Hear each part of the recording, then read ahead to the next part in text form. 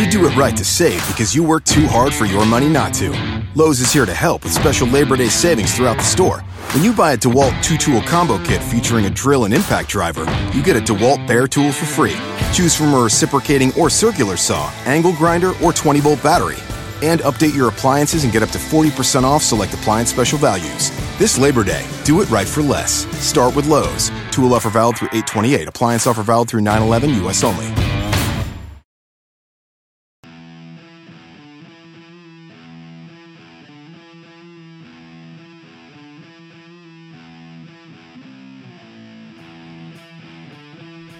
Darkmyths.org and Neopolis Media Group proudly present to you the Lone Gunman Podcast, featuring your host, Rob Clark, where research comes to shine and myths come to die.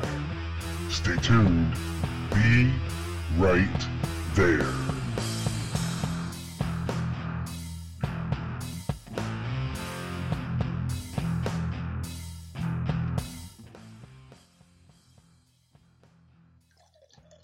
What's up, everybody, and welcome to the show. This is episode number 146 of the Lone Gunman Podcast, and I'm your host, Rob Clark. And I'm back, and my buddy Bart is back, and we got another treat for you. Hey, from Dealey Plaza, UK. Bart, what's happening, man?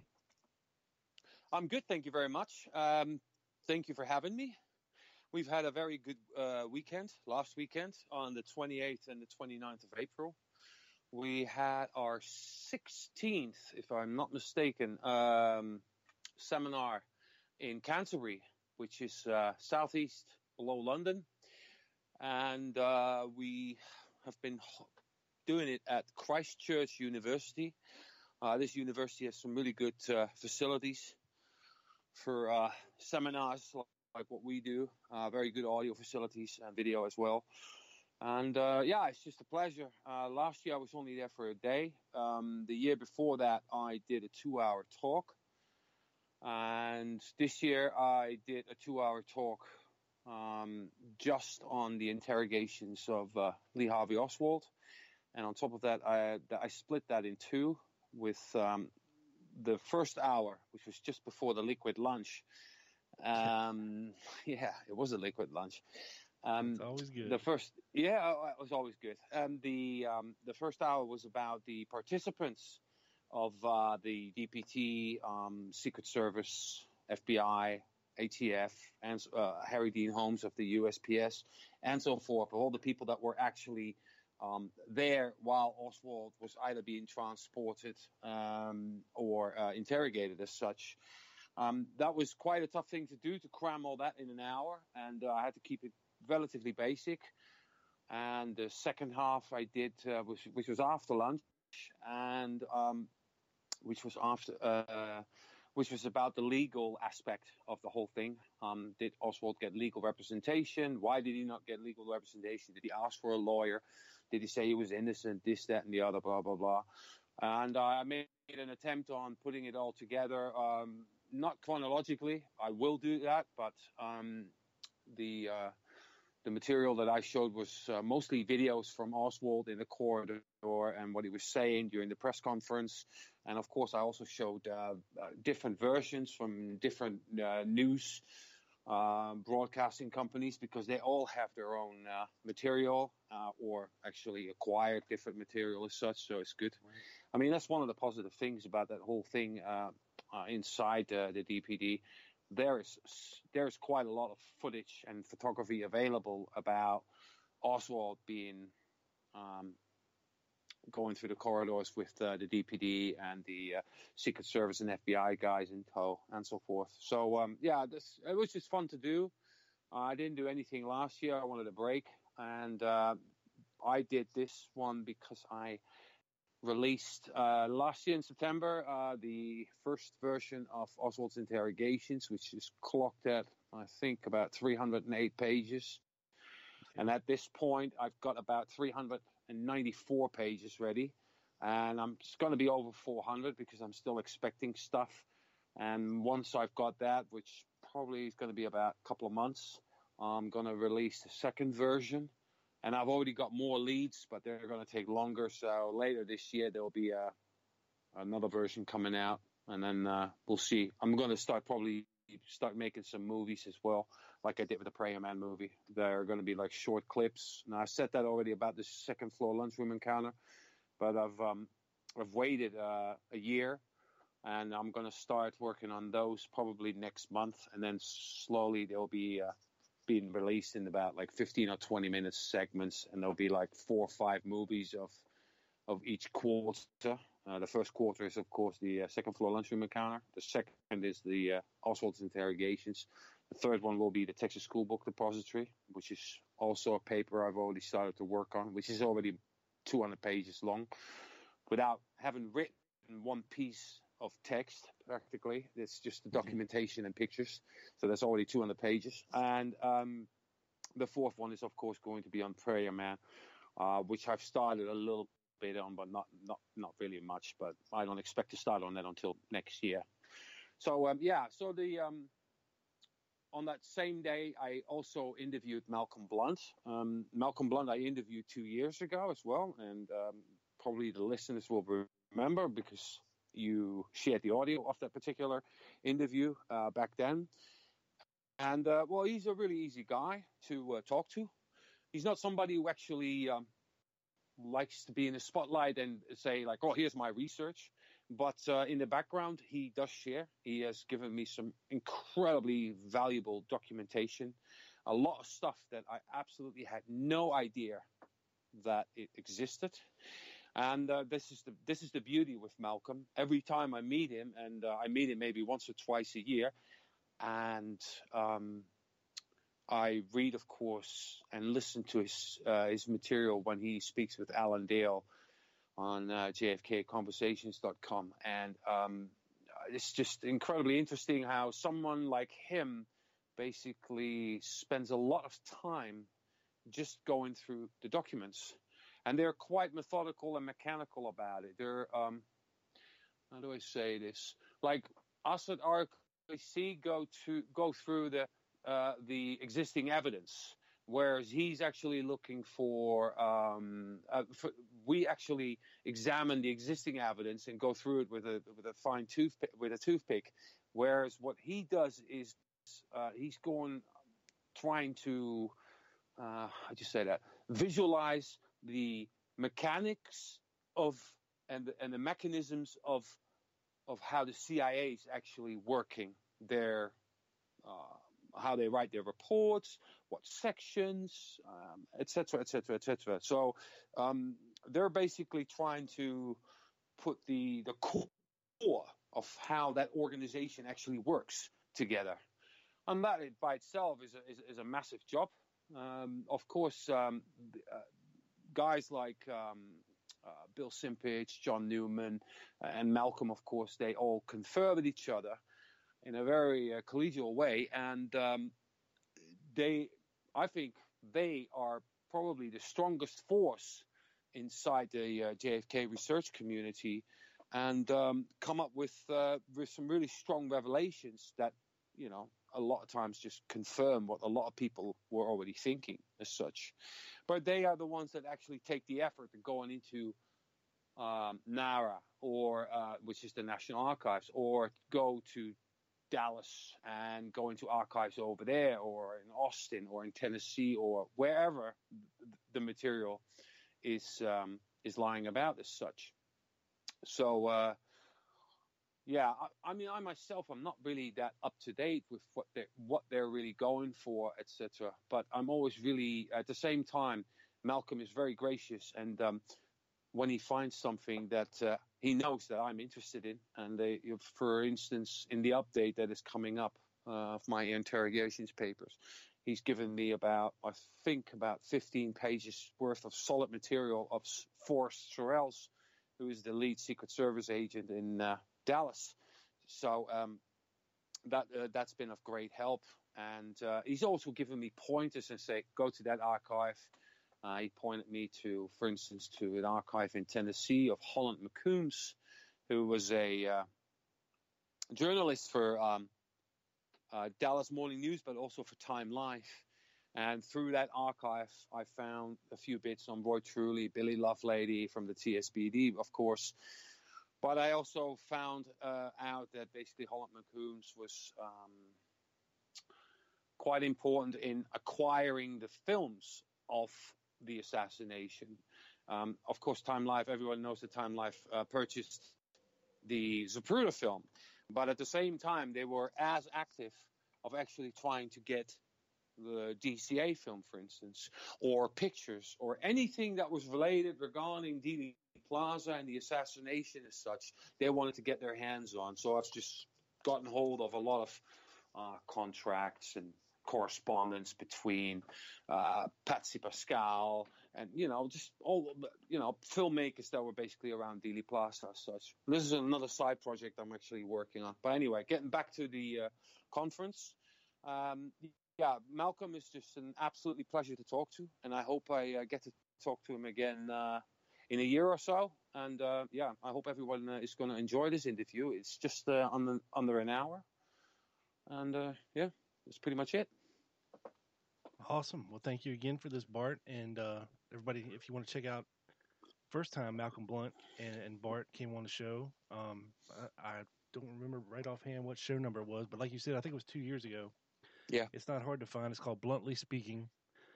And I reckon this will be Bluntly Speaking Part 2. And he's one of those guys, like you said, who's always interesting, always bringing new stuff. And, he's one of these old school guys that likes to spend a lot of time actually in the archives with the documents and finding new stuff. He lived almost a year, just over a year in Dallas. And I think he lived about 6 months in Washington, just next to the archives, just got an apartment. And just started living next to the archives and just goes in there. And then in the interview, he says himself, the collection is massive. I mean, people are talking about like 5 million pages. That's quite a lot of pages for a guy that supposedly shot the president, isn't it? Oh, yeah. It's crazy. I thought it was so clear cut. So how comes we need 5 million pages to explain that? And how come they're still holding on to a bunch of them, too? That's another topic for another day. Yeah, Trump is a pussy, but yeah. I know. He likes grabbing it too, so there's that. Yeah, no, it'll come out. I mean, they've already released. There are some David Atlee Phillips files, and I've just read today that have been released. Although there's still stuff redacted, but there's a lot of FBI stuff. I've just been going through the files for the last couple of days. There's loads of stuff. But it's like a needle in a haystack because the problem is that nothing has been tagged. You see, this is the biggest grievance for me. Now, for the listeners, it's a really simple thing. When you look at the documents, you can click on the link and it will take you to the PDF. But when you look at the summarization pages, which have about 50 odd documents on there is very little said. It just says from to and from. So it will say like Belmont to director of FBI. And other than that, you don't see anything. Now, if you compare that, for instance, with something really old, like that's been put together, like the Weisberg archive, well, you just go in the search box and you just put it in there, any name, and it will show you all the documents that are related to that particular person or instance as such. You can't do that with the archive. Now, I'm thinking, my God, they've had this stuff for 25 years. And even if they started 5 years ago, and that was already, the Weisberg archive was already online at that point, they could have taken the lead from that and make research a little bit easier, because now you're looking at thousands and thousands of pages and you have to scroll through. Now, some of these documents are 200-300 pages thick. And the funny thing is as well, you go through the first 20 and you're looking at a subject, say, I don't know, FBI informants, right? And then you scroll down, and before you know it, you're in the middle of Cuba. Right. And if you scroll down even further, you're in New Orleans all of a sudden. And it's like, hold on a minute, none of these three actually relate to each other, but they're all crammed into one file, and you have absolutely no idea what you're getting into. And I don't mean that in a bad way, but it's just like, well, you got a file of 200 pages, you'll end up having to scroll through 200 pages to see where it's all related. And a couple of times we found some nuggets, and they're like hidden like 130 pages deep. Whether that's done deliberately, that's another story, but it just doesn't make searching really fun task, you know.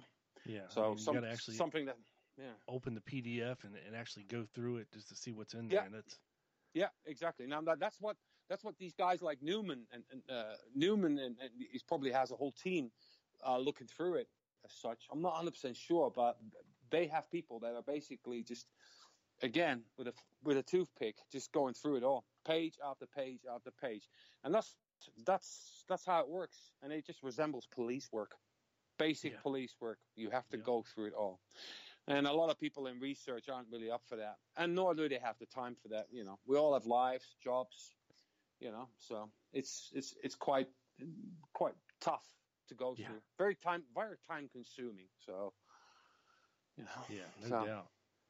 All right, well, without further ado, let's get into your interview that you just had last weekend with Malcolm Blunt, and I hope everybody out there enjoys it. And we got more coming for you next week from Bart, so everybody stay tuned. You can check Bart out at prayer-man.com. And you got the Dealey Plaza UK website handy? I do. But I'll tell you what, I always screw up with the URL, so do I. Just double That's why check. I asked you. Yeah, it's dealeyplazauk.org.uk. There you go. For folks who want to follow along at home and keep tabs on what Bart's doing, prayer-man.com.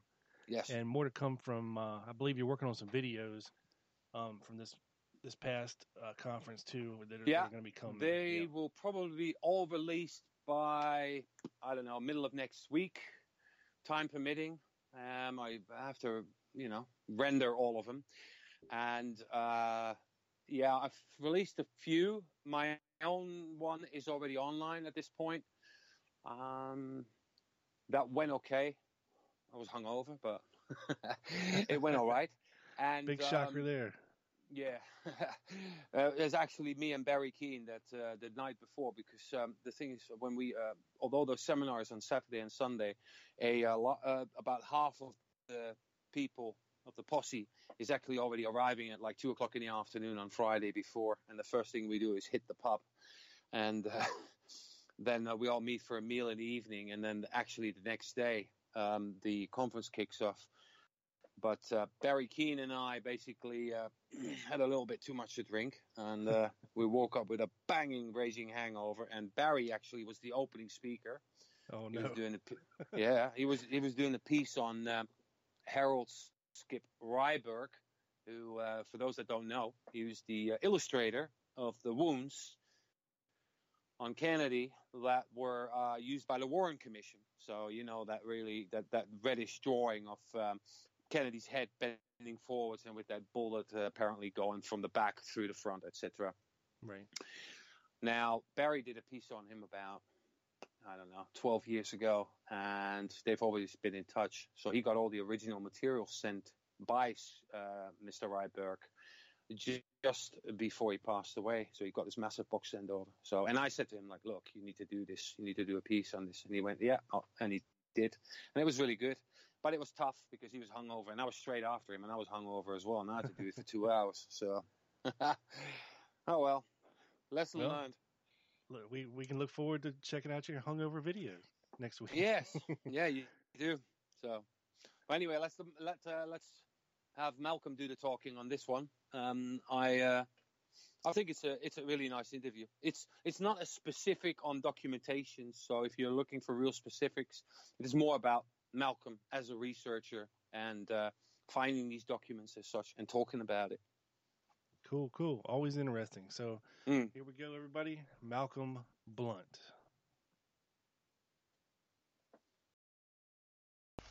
All right, it was 2 years ago that we sat at this university and had a chat. And I thought a few months back that it's time to have another chat. We've got quite a few bits to cover. I'll get to this later.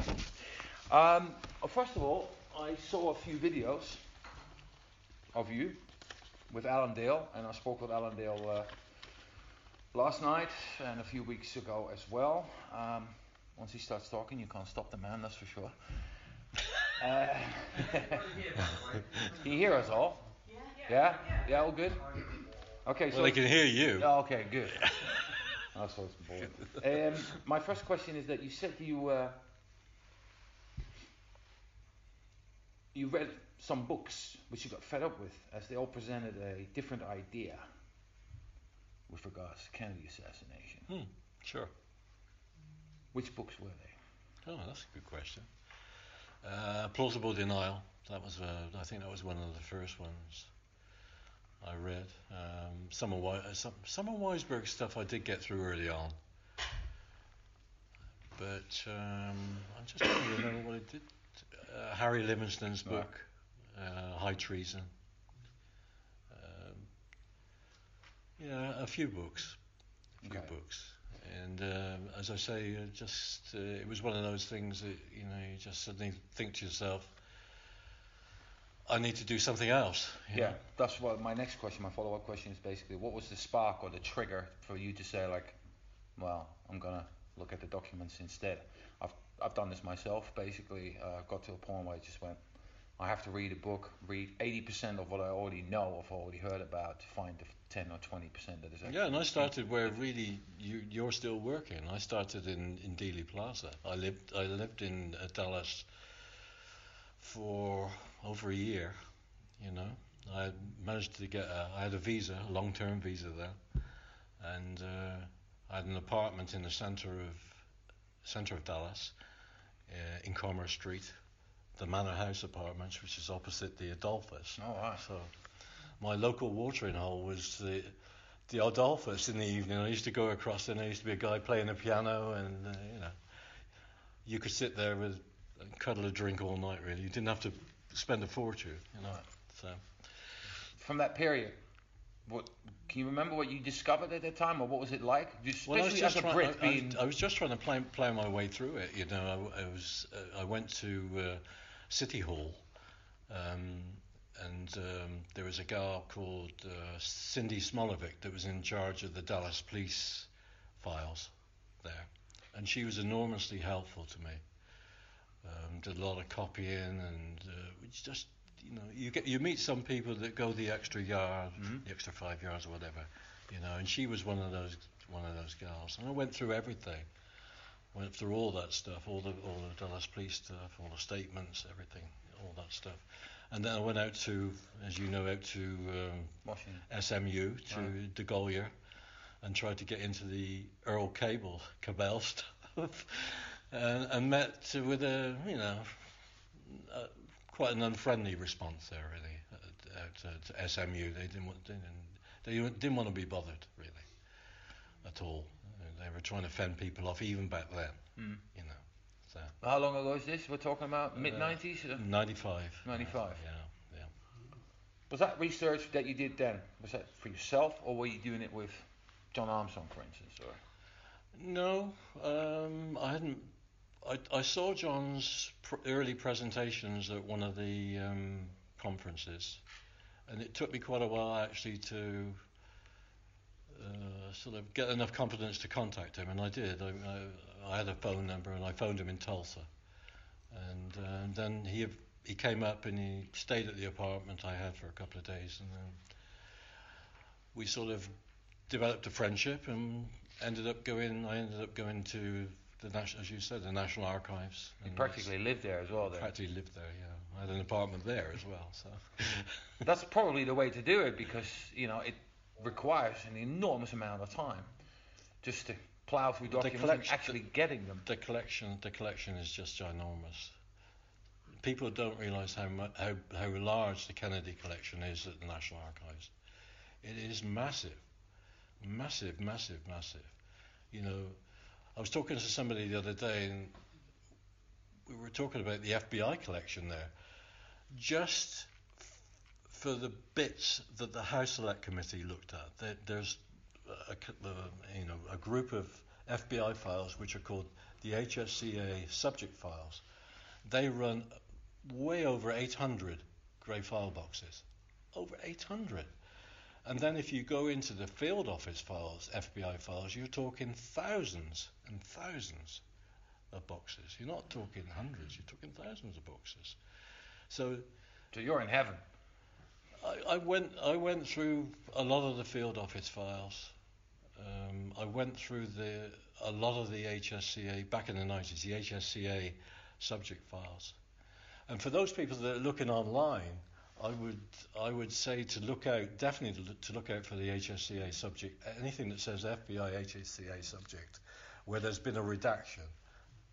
Check that out, because they're quite sensitive files.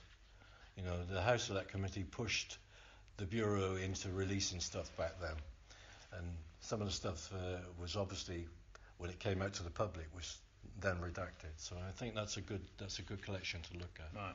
Yeah, any of that stuff. So you went from Dallas to Washington, basically, and you ended up, started cooperating with John Armstrong. Sure. Harvey and Lee comes out. It was called Project Oswald at first, wasn't it? I think it was a very loose title. I mean, it came to me, it must have been towards the latter end of '99, and said that he'd done with enough of the research, and that he was going to write the book, and the title of the book was going to be Harvey and Lee, and I said, well, I don't like it. I didn't like the delineation between two individuals. I always saw the Oswald thing as intelligence use of the Oswald identity. That's when I saw it, and I still see it as that. Although I think he's rock solid as regards to two individuals in New York. I can't get any other way around that. I've tried, Bart, and I can't. Well, because of the interviews we did with those people that went to school with Oswald at Ridgely West. If you talk to the girls, the ladies, there were girls back then, they all talk about Oswald as being a big kid at Ridgely West. And I gave one of those ladies, the Bronx Zoo photograph. Oh, the one with his massive nose. In front of the zoo. And she looked at it and just went like that. And she took it over to two of her friends. And I could look over and they were going like this. Yeah, just going, no, it's not him. Him. It's not him. No, but for that picture, it's got a massive problem anyway, because he's got a nose the size of a fist on that particular picture. I'm not kidding. You check out the Bronx Zoo picture, it's got a massive nose on it. It's just wrong. So but also, if you go into, I interviewed Dorrit Wolf, who was his art teacher at Junior High School 112, and I don't think maybe Lifton got to her. I'm not sure, but up until the time I'd spoken to her, nobody's ever spoken to her, and she tells a story of a constant story, which I find it flows through everything. The fact that the FBI did not do they did their job in a certain way, She says that there were lots of people interviewed from Junior High School 112, but you can't find it. You can't find that stuff when you look at the files. In other words, it's been pushed to one side, And she says she wrote reams of letters to. She was so concerned about Oswald, she wrote reams of letters to the social workers, right. To try and get some attention on this scrappy little with a hearing problem, little individual. Not youth house 5'2" guy. This is a very small, undernourished, scrappy kid. Yeah. Which is not what the people in New York, Fort Worth, before the Oswalds left for New York, saw. They saw it differently, Harvey Oswald. A big kid, or as the girls would say, a hunk. It's a hunk, a big husky kid that they had a crush on. It's nothing like this scrappy little kid up in New York, in Junior High School 112. Right. So that I think is strong. Right. And the other strong one I found is, although a lot of people would probably criticise me, is the Palmer McBride stuff in New Orleans. I knew Palmer very well, and we met quite a few times. And corresponded, and his timing of sort of October 57 through into the spring of 58 is rock solid, because he bases everything on space exploration, stuff that was going on. He can actually tie things together and dates together and stuff. And he had a very good memory as well. So his dates are 57 and 58, which would be all well and good. You could say, oh well, he's full of crap, and but there is a corroborating witness, or was, and that was his best friend James Harrison Vance. And I think I'm the only person that ever interviewed in the research community that ever interviewed Harry Vance, because the poor guy got terrified by the FBI. He literally moved south to Mexico and set up in Tijuana. Wow. 1966. In 1966, his wife was having trouble with the INS, with the immigration, and he went down to his local immigration office and lost it. Basically, lost it. He went ranting and raving that he knew Lee Harvey Oswald and that he'd been a visitor to his mother's house and all the rest of it. And I tied Harry Vance down to dates, and he was unsure on the first, which was when Palmer McBride moved his parents' house. That's when Vance stood in at the Pfister's dental lab for Oswald. He stood in for it that day. It was like, well, yeah, maybe. But the certain one was January the 31st, 1958. Oswald definitely came with McBride to his mother's house. That's a certainty. He had that. He had that. And, when I talked to him about it, the guy was, this is 1997, so way after 1966, he was still terrified, absolutely terrified. He said to me on the phone, they shook me up really bad. They shook me up really bad. He had no argument with the Secret Service. They came to interview Vance as well about this. He thought they were gentlemen, but the FBI, boy, they gave him hell. They gave him absolute hell. Terrified him. That's a really good story. He died the following year, in July 98. Okay. He was teaching at a girls' school in Tijuana. Right. So quite a thing. He gave up in 66. He gave up a good job at NASA, Michoud. He was a very good physicist. Very good physicist. And he worked on a space program. Well, I'm on the internet a lot, and I frequent forums. Education forum is one of them. Deep Politics I used to be a member of. But on the education forum there's a lot of Harvey and Lee talk, so to speak. Right? I'm not into that. Well, I'm not either. I don't really respond to much of it. His teeth are being brought up. I think the book, I say to our friend Alan Dale, it's a case of throwing the baby out with the bathwater. There's a lot of good stuff in that book, including the rifle. The rifle and Mexico City. He did a good job on Mexico City, and he's done a lot of other good work. The Ziegler sisters. I mean, he flew to John flew to South America to Buenos Aires to interview the Ziegler sisters. He went to Switzerland and researched the hell out of the Albert Schweitzer stuff. I mean, he did a lot of great work, But we disagreed. Well, the story. We didn't speak for a year. But, we made it up and we talked. Yeah, how'd you get back together? How did that happen? Well, the book by then had been published in Dallas, and it was when the conferences were coming around. And we just, picked up. Just picked up. Yeah, good. Yeah. Right, I want to talk to you. But, I mean, he's got strong opinions, Don't we all? He's not easily swayed, He's convinced of his thesis, and that's it. But yeah. I'm not. But I did most of the document. Well, I didn't most of it. I did many of the documents for that book. That's for sure. Yeah, what's your share in that then? Can you say like what? I did 40% of the book, or 20%, or for the documents? Yeah. Oh, more than 60. Yeah. Wow. Yeah, a lot. Cool. Well, I'm going to talk about something else now. And it was a name that I hadn't heard before. Shows how diligent I am. Alan brought it up, and then I started looking into it, and there's very little about this person, but yet you seem to know a little bit. And the person that we're talking about is Betsy Wolfe. Oh yeah. HSCA investigator. How do I see Betsy Wolfe in relation to, say, Gate and Fonzie? She was a different type.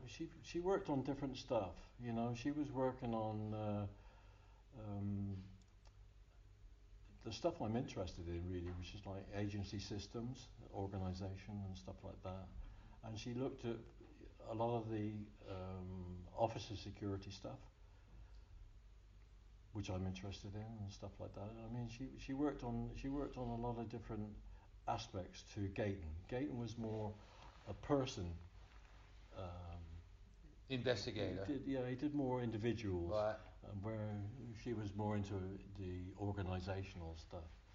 But important nonetheless, because it's where I got the push for the the subverted dissemination of Subverted dissemination. the dissemination of the Oswald information that came into the CIA, which instead of going where it should have gone to the Soviet division, it got hijacked and sent to the security research staff of the Office of Security,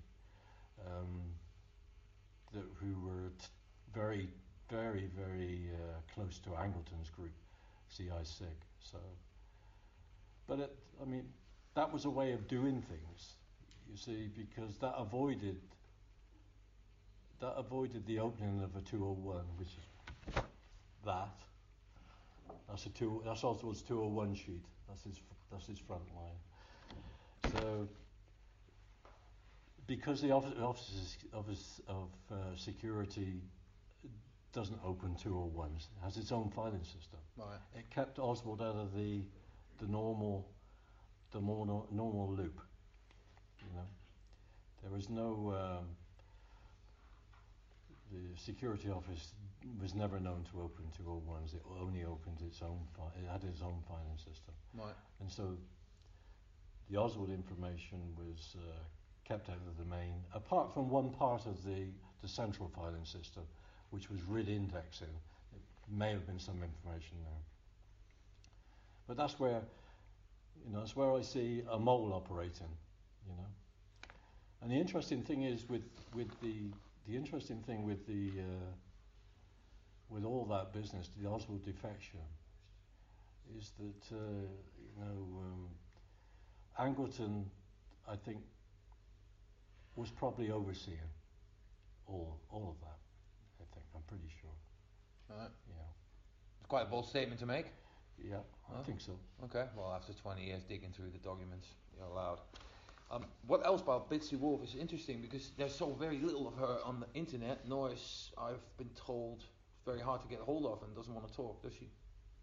Yeah, I asked Jim Lazar about this a few years back, and Jim told me that she didn't want to speak to anybody. And I've heard from other people exactly the same. You know, she's done with it. That was it. That's the information I had. But she did great work. Well, obviously. But there were a few good investigators, a few good HSC investigators. There were some good ones. They really tried their best. Of course, Blakey diverted a lot of people, I think. Diverted them to the mafia side of things, or tried to, and didn't put enough emphasis on CIA. You know, they got a pass from Blakey, I think. Yeah. So let's talk about Oswald security files. Is that part of it? No, that's the 201 file. Right. So what are the security files?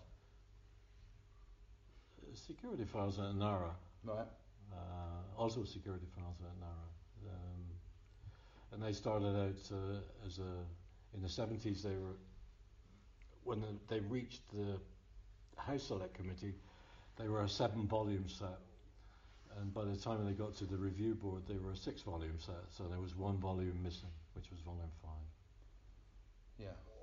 What's the story behind this? Because I've read a few bits about it, but can you jog my memory or everyone else's? It just disappeared. Others have read it, haven't they? The volume 5 as such. Yeah, the liaison, the OLC guy, the Legislative Council guy was Scott Breckenridge, and Breckenridge is on a buck slip. He actually writes on a buck slip that Betsy Wolfe looked at 1, 2, 3, and 4 and half of volume 5, and she did not look at volume 6 or 7. So the whole 7 volumes were present during the House Select Committee. And then when Russ Holmes looked later, I think in the 80s, 1983, he checked 7 volumes in and 7 volumes out. And he wrote that down. That's all down there. So it's all checkable. And when I wrote that short piece for the AARC on the missing volume, I was not expecting, but I was hoping, in a way, for CIA to come back and come up with some explanation, but they never came back. Because there is no explanation. No. Besides It went. Yeah. It went. Right. But it's difficult to understand why, because they showed those volumes to the Church Committee, and they showed those volumes to the House Select Committee. And yet it turns up into the review board with volume 5 missing. It's hard to get the logic, unless they discovered something in there which made it necessary to get rid of the whole volume. Yeah. Instead of maybe 1 or 2 documents, because it runs in a chronology. It runs in, Wow. It's strange stuff. Yeah, well, you get exposed to that strange stuff a lot because, like 2 years ago, we discussed the 50 Marine buddies' testimonies and stuff like that you've been trying to get hold of and disappear as such. Do you encounter this a lot? I mean, I only deal with NARA maybe once or twice a year, but I think for me, one of the things that irritated me most was the fact that the U.S. Attorney's Office sent up 4 large boxes in 1965, April 1965. There's a document with an accession number on, which means it's logged in. It's always supposed to be found, and yet those boxes have disappeared. And the stuff that came up from the U.S. Attorney's Office was fragments of testimony of witnesses that testified in Dallas. So we've got some of it left. They're in record group 118 of the U.S. Attorney's Office in Dallas files. So, and when you look in there, there's fragments of Ruth Payne's, some of the stuff that's been excluded from Ruth Payne's interview testimony. And other people, I can't remember exactly. I think some of the White Russians, George Bouhet's stuff is in there, a few pages. And it's a sad thing when you get boxes of stuff sent up. By some miracle, it survived Dallas, came up to the National Archives, and now you can't find it. And they can't find it. Mike would know this. Even though they've got an accession number, they still can't find it. I mean, that's the Holy Grail. They can't find it. yeah, I would have loved to see all that testimony, especially stuff from Dallas, what is being said as such. Well, I told you earlier as well, we tried to get hold of Roy Truly's deleted testimony. That's how it was published at the NARA website. All of a sudden, we were going through audio recordings, me and Dennis Morissette, and all of a sudden he said, look at this. And it said Roy Truly's deleted testimony. I was like, cool, let's go and get this. We had a lot of trouble with NAR trying to get it. They wouldn't do it. And Dennis Morissette tried a year later, which was late last year, about September, I think. He paid about almost $100 for it. And in the end, we got some guy basically reciting Roy Truly's testimony as such. And he went through it really rapidly as such. And it's about, half an hour tape or something. And I think he put it online on YouTube as well. And you basically hear this guy just reciting it. That is Roy Truly's deleted testimony. Same with the polygraph of Frazier. I got the same thing. We thought we had the files, blah, blah, blah, and I got 30 pages back. And all of this is basically agencies talking to each other, trying to find the so-called polygraph. Whereas the DPD just goes, no, we send it up to Washington. We sent everything up, and so forth, blah, blah, blah. Well, there's so many things that have upset me over the years, but I think the worst thing was actually tracking down Gaten Fonzie's tape with Mitch Werble, from 1977, I think. It's 1977. And get into the National Archives and finding that there was a reference copy available that you could actually listen to. And then when you go there, they say, oh no, we can't find it. We can't find it. So every year I would go back and keep asking the same question. And then I would write to him. I'd write to the guy that runs motion picture and audio, Mark Meader. Any sign of it? Have you found it? No, go away. I think you're not going to find it. In 2012, I think it was, or 2013, I'd go to the shelves in the audio department at the National Archives, and there's the discs, the Mitch Werble discs. So I'm very excited, and I push them on to listen to them, and all there is white noise, and more white noise. 4.5 hours of white noise. Well, that's not accidental. No, it's magnetized. That's not accidental. No, that's a suppression, and we know. I mean, they tried to explain it to me.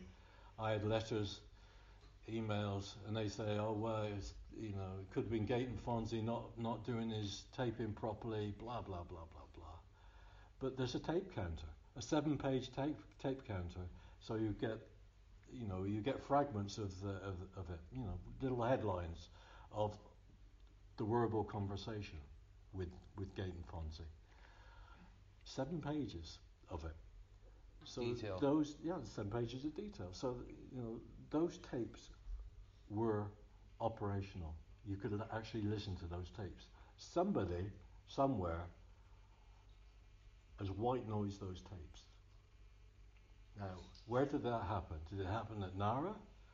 Or did they send it back to CIA, who were horrified at what Werble was blabbing on about? Because he was soused that day, and he talked a lot about CIA proprietary companies. I know that. Stuff he should never have talked about, he talked about. Right. Yeah. Too many whiskies. Speaking of which, you just mentioned that CIA proprietary companies. In our chats last year and the year before, the one that we did, you basically said that, if I remember this correctly, the information that's supposed to come out and so forth in the documents from last year, July till now, this week, that these documents would actually give the game away with regards to these so-called companies. Do you remember? Yeah, what I think is it's an area where the can could still be kicked along the road by Trump. I'm not sure. I mean, from what I understand, is some stuff is still being withheld until 2021. So, and I'm sure that's got a lot to do with companies, corporations, proprietaries, you name it, because the tentacles go so far and so wide, and into so many different areas. Have you gone through the stuff that's been released since? No, I haven't. No? No. Well, I've got people looking. I have. Well, I thought it was a lot of rubbish. There's so much rubbish around. I mean, for me, for my subject matter as such, a lot is hidden. I mean, there's a lot on what I read through. I didn't really look through the CIA files because my interest isn't really there. But the FBI files. Well, everybody should look out for Below the Watch. Below Watch Company. At the Robert Kennedy thing. At the Ambassador Hotel. That's where they were. And they're a cover company, so anything to do with Below the Watch, we should be looking for. Definitely be looking for Below the Watch. Yeah. Because I did 59, and that's when Belova was in Moscow. And Interesting. And some of these cover companies that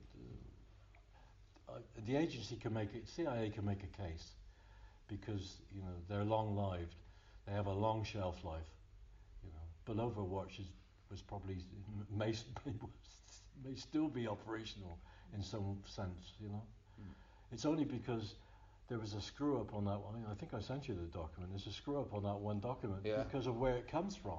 It comes from the commercial cover division. It says at the top CCD. So and then when you look at, so it's a cover company. It's come from, that's where it's come from. Yeah. What I found with the documents was that you find one thing that is of real interest or value to what you're doing.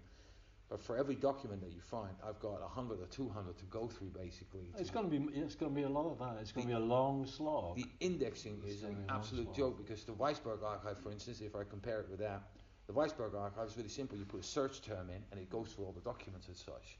You can't do that at NARA because they haven't written a summarization or put any tags on it. Let alone a lot of documents have no date on it, right? Either you just go through the list, and all you see is a lot of zeros for the date. You don't see anything. You might see like it comes from the director or deputy director, and then there's nothing. So you have to open the document, actually read the whole document basically to find out. And I'm thinking, what have you not been doing for the last 25 years at the archives for putting this together so shoddily? Because if someone like the Weisberg archive can put a search system together where every document is basically being picked up with the words and so forth, why the heck didn't they do that at NARA as such? Yeah, good question. So, let's talk about this document. This one, pass it around. Yeah. This is out of Oswald's 201 file.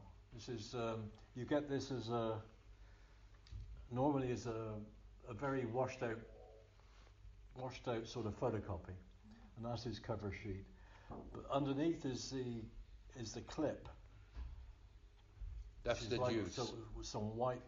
Some yellow tissue paper which is clipped to this, and basically what it tells us is Soviet Russia counterintelligence did not have the Oswald information in '59. So that it confirms the fact that they were cut out of the original dissemination. And you have to ask yourself, why were they cut out of the original dissemination? Why were they cut out of the original dissemination? Because I think the Oswald thing was a mole hunt. That's what I think. Yeah? Yeah, I'm pretty sure. There's no other reason. There's no other reason, That dissemination took a right turn to the security office. That bit which was connected to Angleton's SIG. And if you look at the defectors before Oswald, Webster and all that. Webster, Riccardelli, and you look at the defectors after, you look at those files and you look at the dissemination, everything went a different way. It went into the normal channels, which is it went to the Russia division, it went to the domestic contact division, security office, sure, and the counterintelligence staff, and including SIG in some cases.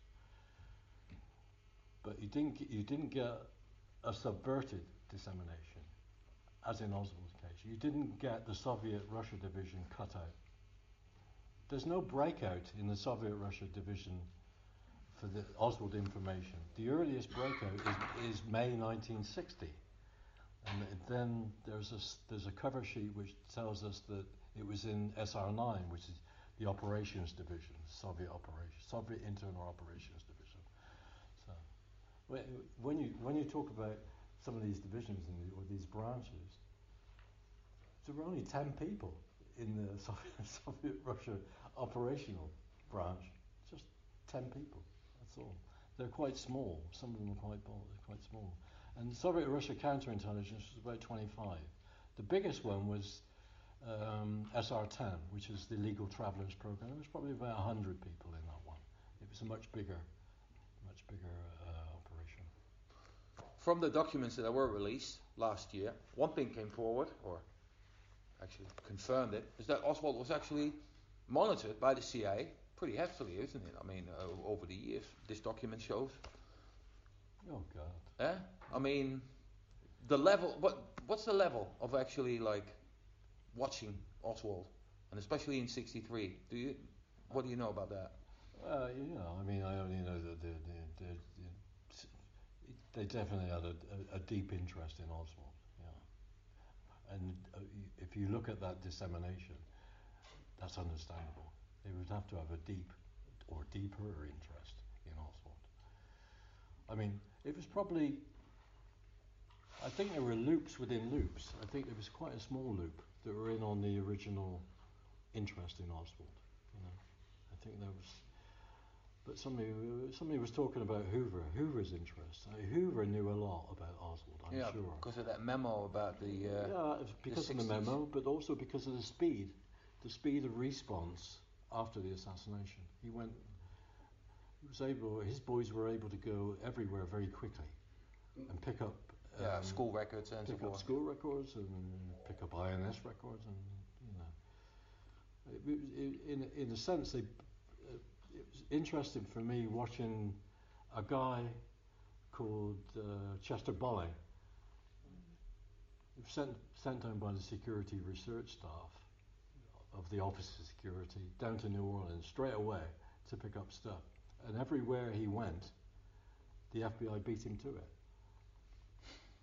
Every single place. The interesting bit is the first agency he went to pick up records was INS, which gets back to the INS interest in the text records. In '63 in New Orleans, where clearly there was a use of INS people as cutouts by the agency with Oswald. Because all their stuff has disappeared from the church committee. All their stuff, all their testimony. You can only see it in the drafts. When you look at the draft church committee files, you look down in the footnotes and it says testimony of INS inspector, blah blah blah. Gives a date and all the rest of it. 36 pages. Gone. We don't have it. It's all gone. Yeah, that's my experience with the documents being released, because you see the header and it says what the subject is, and then it says it's 26 pages, and then I'm at the bottom of the page and it's like, there's 26 pages. And it's worse with US Customs as well. The US Customs guy that was clearly involved with Oswald, called Dave Smith, and he got transferred out to California or somewhere, I think. But the Department of Justice, when these people testified, they all had to go to the Department of Justice and give after-action reports. All those have disappeared as well. You can't find those. You can find a single page which says they were interviewed, and that's it. That's it. You can't find the guts of their interviews. It's gone. Don't tell me there's nothing going on in New Orleans. No. There's something big going on in New Orleans in '63. Otherwise, why all the shell games? Why's the stuff disappearing? Why is US Customs stuff disappearing? INS stuff disappearing? Their testimony to the church committee's gone. And then even when you go to justice for the after-action stuff, in other words, they go to there and make a statement to DOJ people about their testimony. That's gone as well. It's ridiculous. I mean, so Jeff Morley is definitely onto something with Joe and Edith in New Orleans. Yeah, he's been doing that for yonks already. Yeah, I mean, there's Oswald in New Orleans and the DRE and all that. Yeah, the DRE thing, you asked me about, was Bringer a paymaster? Yeah. And I was answering a different question. But I don't think he was a paymaster for the DRE, but I think he was definitely a CIA connected guy, because when you I looked at the Miami files, the FBI Miami files, and it's just a constant push in coming from New Orleans all the time, from Bringer, from Brigier to smear Oswald in the aftermath of the assassination. Really? It's coming in all the cables, and it's not just Luis Fernandez or Russia or Salvat. It's other people as well that they talk to, the FBI talk to. Everything is coming from Brigier. This big push to make sure Oswald gets smeared immediately after the assassination, you know. And people tend to point their finger at the DRA for that, but it's not. It's Brigier. It's Brigier. All right, well, that's interesting because I remember the people pointed to the fact that the Well, DRE newspaper was the first one to publish. That's right. It all comes out, but the source is Brigier, always. The original source for all that material is Brigier. He's really pushing it. In fact, you get people like Salvat saying to the FBI, they don't know anything. All their information is coming from Brigier. I mean, I could let you have those documents. Quite interesting. Yeah, it's fascinating stuff. Yeah. Speaking of Jeff Morley, I've been following a few bits of him recently because of that court case and such. And he also made mention of that, if I remember correctly, that Oswald was on a sort of a list. I forgot what the name of the list is. And he basically got taken off twice. The watch list. Do you know anything about this? Oh, I heard that he was taken off the watch list. I can try and think who it was. It's on the tip of my tongue. It's gone. Yeah, I know. That happens a lot. I know for me you as mean. well. Yeah, I know you mean. But yeah, I mean that guy's actions look extremely suspicious. Oh, there are no reasons mentioned why he's being taken off and being put on again. No, except well, he was on and then he was off, wasn't he? I don't think he was off and back on again, was he? Right. I thought it was the other way around. I have to reread it, but I think he was taken off twice off the list, if I remember correctly. But then I may be dead wrong. Marvin Gieser. That's it. Southern Kane. Yeah. Right. Does anyone else have a question for Malcolm? Not all at once, right? Come on. Do your best. Yes. Go for it. Is there any credibility to the idea that the reason all these documents disappear is because the CIA are just trying to make sure that there's nothing that can, or minimise at least, anything that can point to Oswald being anything other than the lone nutter that they're trying to paint him as being?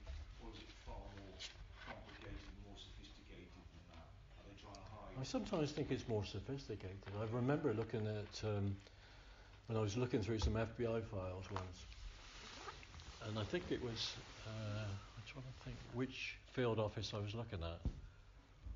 I think it could have been the Houston field office, and in 1981 somebody put a small advertisement in a Houston newspaper for photographs and films of the assassination. And it was no bigger than my fingernail, the advert.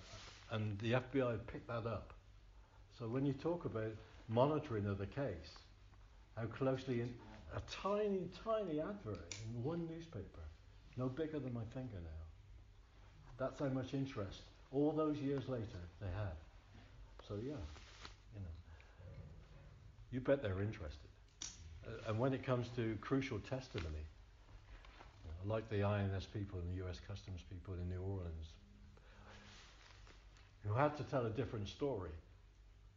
That story is suppressed. That's right. They co-opted US Customs Office. The CIA admitted with Cesar Diosdado down in the Keys in Florida. He was a co-opted customs officer. He was working for CIA, and then CIA reimbursed US Customs his salary. But he worked with the CIA for close on 6 years. And obviously down in New Orleans, would they be doing the same thing at that port city? Of course. My final, I just want to discuss one thing. When I said to Alan yesterday, I said, how many times have you met Malcolm in the last 2 years? He said 6 times. Is that right? Well, that's what he said.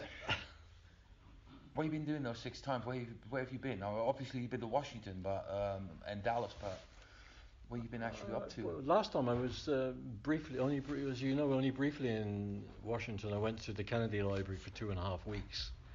So I was looking at the files of JFK's comptroller of currency, James Saxon. I've looked at his files. It's the second time I've looked, and I continue to be interested in what Kennedy was trying to do with the banking industry in America. What was he trying to do? Major reforms. Yeah? Major reforms. Using his own guy. The comptroller of currency was a dead and buried arm of government and resurrected really by Kennedy. And he wanted to have his own monetary policy. You know, he wanted to be able to increase the money supply, and to do that, you would have to take the control of national banks away from the Fed, from the Federal Reserve. And the only way he could do that was by using the comptroller's office, which was part of Treasury.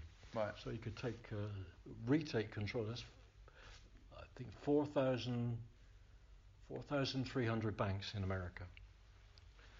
It's quite a big thing. Quite a big thing.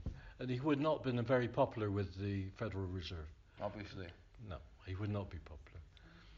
And I was also looking at, thanks to Jim DeGenio, I was looking at Kennedy's Israel policy in '63.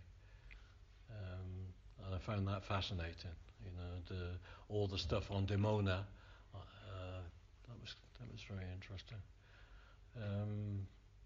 What else did I look at? I looked at and just general stuff. I looked at Ted Clifton's files. Who's that? He was General Clifton. He was one of the White House advisors to Kennedy. Yeah. And Mac Bundy's files, McGeorge Bundy's files. He's an interesting character. Very, very. But he gets the rap for quite a few things. I mean, I remember the first thing I read about it was more than 20 years ago. I sort of changed Yeah? when I looked at what he was doing and how close he was to Kennedy. Because he apparently made the phone call that there were no airstrikes to be done on Cuba. I read that too. Yeah, he got the credit for that basically. That he was the one responsible. I read that. Yeah. But you know, when you see his day-to-day working with JFK, it's absolutely fascinating. And when you see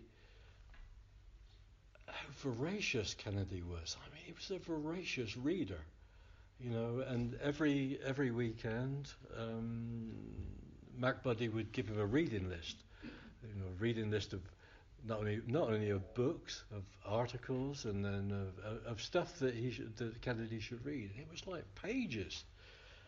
You know, JFK was absolutely an amazing guy. Absolutely, he was permanently inquisitive. He wanted to know everything, you know. He really did. He was just, I mean, what a president we lost, really. When you go through those files, it's an education.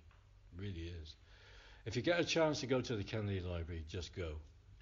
You can hook out any files. I would look out the Mac Bundy files for a great sense of how JFK operated. Great files. Can you not do that online? Can you not do that online? Some of it you can, yeah. Some of it you can. A lot of it is still waiting to be digitized, yeah. You know, but I belong to the Stone Age. You know, I prefer paper. All right, on that note, thank you very much.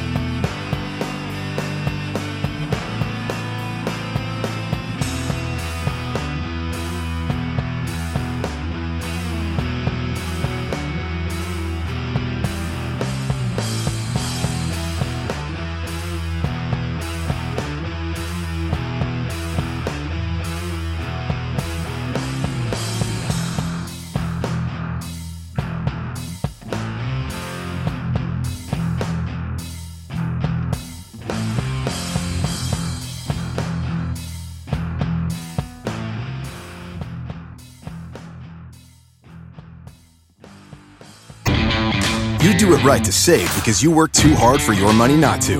Lowe's is here to help with special Labor Day savings throughout the store. When you buy a DeWalt 2-tool combo kit featuring a drill and impact driver, you get a DeWalt Bear tool for free.